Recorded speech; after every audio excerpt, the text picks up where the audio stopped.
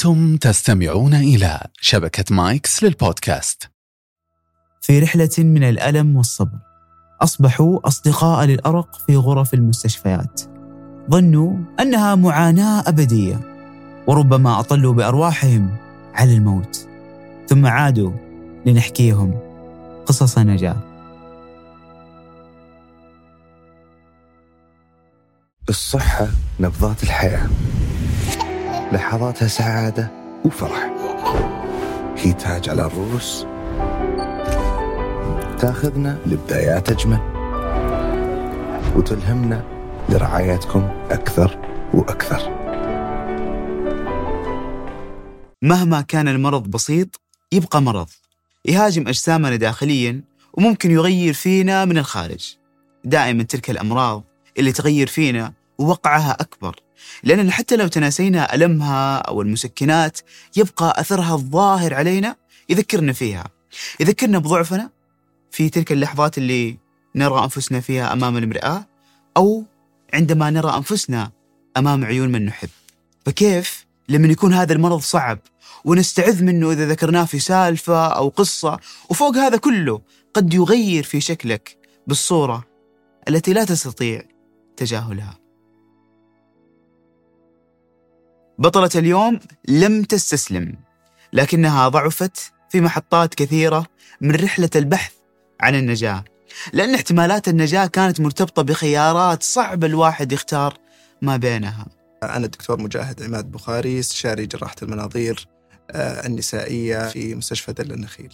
فاطمة جاتنا حالتها عن طريق تحويل من خارج منطقة الرياض بعد مرورها بعدة مستشفيات، ويعني عدم اطمئنانها واطمئنان أهلها للقرار الطبي اللي اتخذ في المستشفيات، فجونا كرأي طبي آخر، والحمد لله رب العالمين يسر أن نتعامل مع الحالة.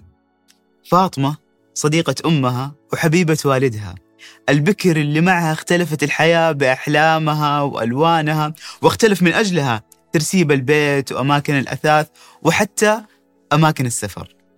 فاطمة ومثل أغلب الأخوات الكبار، بمجرد ما ترزق بأخ أو أخت تلقائياً تكبر في قلبها مشاعر الأمومة، لتكون أخت وأم لإخوتها في نفس الوقت، وتبدأ بقلبها الأبيض ومشاعرها البريئة تحول تلك المحبة التي فازت بها كبكر وطفل أول إلى محبة أعمق، تجعل إخوانها محظوظين بمجيئهم بعدها، فتبدأ وتختار أن تصلح على أن تكسر، والقطعة الأصغر على الأكبر، والمكان الأبرد على الأدفى، لتترك لهم الخيار الأفضل. وأحلام أخوانها تصبح أولوية تأجيل أحلامها بتلقائية وبرضا. وسنة بعد سنة بدأ يتراجع اهتمام فاطمة بإخوتها، ويعود لفاطمة الاهتمام الذي كان وكأن عائلتها لا تملك إلا إياها، لكنه للأسف اهتمام مختلف، اهتمام ممزوج بخوف وهلع وشفقة. أول شيء جاني اتصال عن طريق إدارة العلاقات في دلة، لأنه والد المريضة تواصل معهم، كان قلق جدا يبغى موعد في أقرب وقت، فدبرنا موعد عاجل وجوني. كانت الصورة بشكل عام قلقة جدا، سواء من ناحية المريضة وبشكل أكبر بكثير من ناحية والديها ووالدها بالذات. المريضة فاطمة يعني شابة في مقتبل 20، وهي يعني كبرى بنات وأبناء والديها، وبالتالي يعني في علاقة خاصة جدا بينهم. فلما سمعوا أن هي تحتاج عملية فتح بطن كبيرة جدا، وأن هناك مخاطرة لفقدان الرحم لا قدر الله بشكل كبير أثناء العملية، يعني كان هذا الخبر صدمة لهم، وقيل أكثر من مرة، فيعني ضاعف الأثر والثقل النفسي عليهم. لما جون العيادة يعني كانوا حزينين جدا، خائفين جدا، مثقلين بما قيل لهم من قبل، ويبحثوا عن أي شيء يعني كطوق نجاة عشان يتعلقوا فيه. بالإضافة أن المريضة نفسها يبدو أنها ما كانت لسه مستوعبة ما قيل، رغم أنه قيل عدة مرات، يعني كانوا ضايعين تماما، ما كانوا عارفين إيش يسووا من ثقل الكلام اللي قيل لهم. والحمد لله استطعنا تطمينهم بإذن الله إنه الأمر يعني أسلم وأبسط مما يظنه إن شاء الله. بعد زيارات عديدة الأمل كان يتراجع بعد كل زيارة منها، وتم تحويل فاطمة إلى الرياض وهي تحمل ضعفها وهلع والدها وأهلها، وإحساسها بالآلام أصبحت أقل وطئا من فرط اعتيادها وتفاقمها يوما بعد يوم. فاطمة كانت على مدى سنوات كبر عندها ورم ليفي نشأ في الجزء الأعلى من الرحم، ونما إلى حد كبير وصل إلى فوق 21 سنتي، وبالتالي ضغط على الأعضاء الموجودة في المنطقة وأثر عليها من ناحية الإخراجية من ناحية التبولية، بالإضافة إلى تسببه في نزيف مستمر في الدورة الشهرية كل شهر. الكمية الدم أكثر بكثير من الطبيعي ومدة الدورة أكثر بكثير من الطبيعي، هذا أثر عليها جدا. هذا بالنسبة للناحية الجسمانية. بالنسبة للناحية النفسية أيضا أثر عليها وبشدة هذا البروز الكبير الموجود في البطن، يعني حجم الورم واصل تقريبا إلى مستوى السرة وأكثر بكثير أو أكثر بقليل، وبالتالي يعني حتى أثر على تصورها لذاتها وشكلها وتعبها جدا أيضا من هذه الناحية. فاجتمعت كل هذه الأمور وخلتهم يبحثوا عن حل يعني في أقرب وقت. هذه التغيرات الظاهرة على أشكالنا الخارجية هي الأصعب دوما، لأننا معها لا نستطيع أن نتناسى المرض أو حتى لحظة واحدة من تلك الفترة، لحظة فقط نهرب منه ونرجع لصفونا القديم ونتذكر نشاطاتنا الأولى وقائمة أحلامنا قبل ما يكون الشفاء على رأس القائمة. فتخيل كيف بيكون وقع هذا البروز في البطن على بنت في 24 من عمرها، لما تقارن نفسها ببنات العائلة أو صديقاتها أو حتى زميلاتها في العمل. هذه الحالات ممكن تكتشف صدفة إذا كانت الأورام اللي فيها حجمها صغير، وقد تكتشف يعني مع وجود أعراض معينة مثل دورة شديدة أو مشاكل إنجابية أو مشاكل في استمرارية الحمل، أو إذا كان الحجم كبير جدا يرى الورم ويحس عن طريق المريض أو من حوله، بالتالي يلجأوا إلى التشخيص. التشخيص يكون ابتداء عن طريق الأشعة الصوتية، يمكن أن تحدد وجود الأورام الليفية، وبعد كده تقييمها بشكل أدق أنه بالنسبة لعددها، بالنسبة لمكانها بالضبط وعلاقتها بالتجويف الرحمي، بالإضافة إلى صفات الأورام الليفية الداخلية. هذه كلها تقيم عن طريق أشعة أكثر دقة اللي هي الأشعة المغناطيسية مع وجود الصوت. أن ترتبط فرصتك بالنجاة بخسارة أو تنازل كبير يعني أنها نجاة ولكنها منقوصة بعض الشيء، تفرح فيها لكن دائما بتخالط تلك الفرحة كلمة ماذا لو، وماذا لو اللي بعدها يسكن الجزء المفقود من فرحتك الكاملة. فرحتك بانتقالكم لبيتكم الجديد كيف بتكون لو كان بعدها كلمة ماذا لو العائلة كاملة ما أخذ أحد منهم السفر أو الموت. فرحتك بوظيفتك الجديدة كيف بتكون مع كلمة ماذا لو كانت أقرب أو ما راح تأخذ وقت أكثر مع أهلي أو عائلتي. ماذا لو لم تعطينا التصور الكامل للفرحة التي نتمناها. راضين باللي قبلها ولكن حتما مع اللي بعدها بنكون أسعد، ولكنه قدر الله سبحانه وتعالى. فكيف لو كانت في فرصة لشفاء فاطمة بدون اللجوء لعملية قيصرية تجعلها تنجو بدون ماذا لو التي قد لا تتجاوزها بسهولة. الأورام اللي فيها شائعة جدا عند النساء فوق ما يتخيلوا، ويمكن بعض المتلقين يقلق من كلمة ورم فنستخدم كلمة الليف الرحمي. هذه الألياف أو الأورام اللي فيها شائعة جدا عند النساء في مختلف المجتمعات وبمختلف الأعراق. يعني كثير من الدراسات تقول إنه 30 إلى 50% من النساء في أي مجتمع قد يكون عندهم أورام ليفية. بمعنى لو أخذنا عينة عشوائية من 10 نساء، فرصة جيدة أنه 3 إلى 5 يكون فيهم ألياف أو أورام ليفية.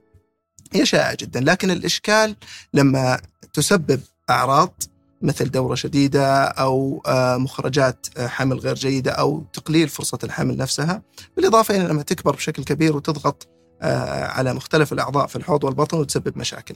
هذه الإشكالية، والحمد لله هذا جزء فقط من الناس اللي عندهم أورام ليفية، بينما الغالب والله الحمد يكتفى فيهم بالمراقبة وما هي مشكلة. حالة فاطمة كانت إشكالية بسبب الحجم وليس الورم الليفي بحد ذاته.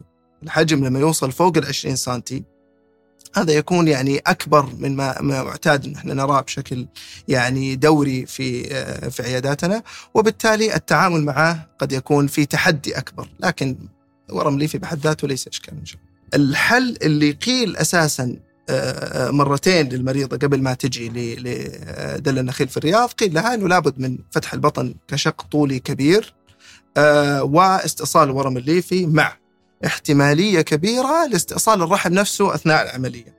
وهذين الأمرين، الحجم الكبير واحتمالية فقدان الرحم لشابة في مقتبل 20 كان كارثي بالنسبة للأهل وبالنسبة للمريضة نفسها، كان مرعب جدا. بينما وهذا اللي يقال غالبا مع هذه الأحجام أو حتى أصغر منها للمرضى. بينما علميا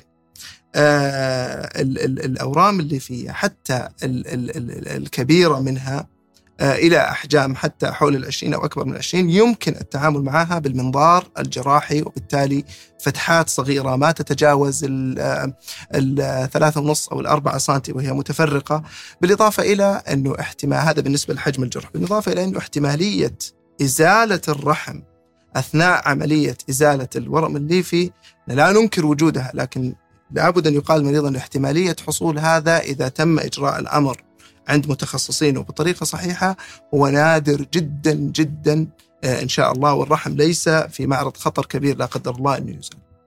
وأكيد بالرغم من سعادة فاطمة وأهلها بهذا الحل وهذا الخيار اللي يفتح باب الأمل من جديد، كان الخوف يخالط هذه السعادة. الخوف من صعوبة العملية أو حجم الورم أو مكانه اللي كان في أعلى الرحم، وغالبا على حسب ما يتم تداوله أو سماعه وجود ورم في الرحم يعني التخلص من الرحم كامل أو جزء منه، وفي الحالتين يعني تراجع أو انعدام فرصة الأمومة. فتخيل وقع هذا الموضوع على فاطمة اللي جربت مشاعر الأمومة من الطفولة حبا ورعاية لإخوانها، وتخيل وقع الموضوع على والد ووالدة فاطمة اللي من أول خطوة لها وهم يدعون الله أنه يشوفون عيالها وعيال عيالها. جوني العيادة وكانت قلقة جدا وكانوا أهلها قلقين جدا، والحمد لله بعد ما راجعنا الصور الأشعة المغناطيسية وشفنا حجم الورم ومكانه في أعلى الرحم، وجدنا أنه من الممكن إن شاء الله بنسبة كبيرة جدا إزالته بالمنظار الجراحي عوضا عن الفتحة الطولية الكبيرة اللي ذكرت من قبل. طبعا كان يعني مسؤولية ثقيلة جدا لما حسينا التعلق الشديد لأسرة فاطمة بفاطمة، والكلمة اللي قالها لي والدها قبل العملية قال لي هذه أمانة في عنقك. هذه كانت يعني ثقيلة جدا كمسؤولية، ولكن الحمد لله رب العالمين يسر. دخلنا العملية، استخدمنا تقنيات منظارية معينة في الحمد لله إزالة الورم الليفي، إحداث الشق على مستوى الرحم، فتح الرحم وإزالة الورم الليفي وإعادة خياطة الرحم بشكل يعني يعيد بشكل كبير لما كان عليه قبل وجود الورم الليفي. ثم تم وضع الورم الليفي في كيس منظاري وتفتيته بتقنية منظارية إلى قطع صغيرة وإخراجه من نفس الفتحات المنظارية دون الحاجة إلى شق كبير. وهذا كان الجزء الأصعب في هذه الحالة، لأن الورم الليفي كان متكلس جدا متحجر أشبه بالحجر، فتقطيعه إلى قطع صغيرة وتفتيته منظاريا ما كان سهل أبدا، لكن الحمد لله رب العالمين يسرها وسهلها. كل الأمور الصعبة تهون بمشيئة رب العالمين وطريقنا للسعادات الكبيرة لأزمة صبر وإصرار وإيمان بقدرة الله سبحانه وتعالى ومشيئته وحفظه لنا وإيماننا بأن الخيرة هو في المكتوب، سواء وافق رغباتنا أو لم يوافقها. يعني بعد ما خلصنا العملية كنا مرهقين جدا كفريقنا، العملية ما كانت سهلة أبدا، لكن الحقيقة ردة فعل الأسرة بعد الخروج من العملية كانت يعني أشبه بالتي تغسل كل التعب يعني الآثار حقت العملية.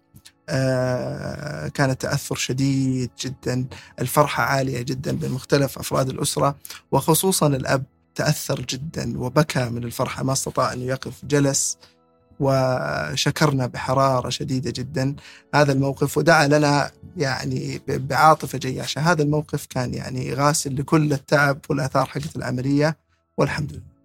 مهما كان المرض بسيط يبقى مرض يهاجم أجسادنا داخليا وقد يغير فينا من الخارج، ولكن تبقى تلك الدروس في رحلة النجاة هي الأهم، وصبرنا في طريقنا لها هي حسناتنا بإذن الله تعالى في الدنيا والآخرة.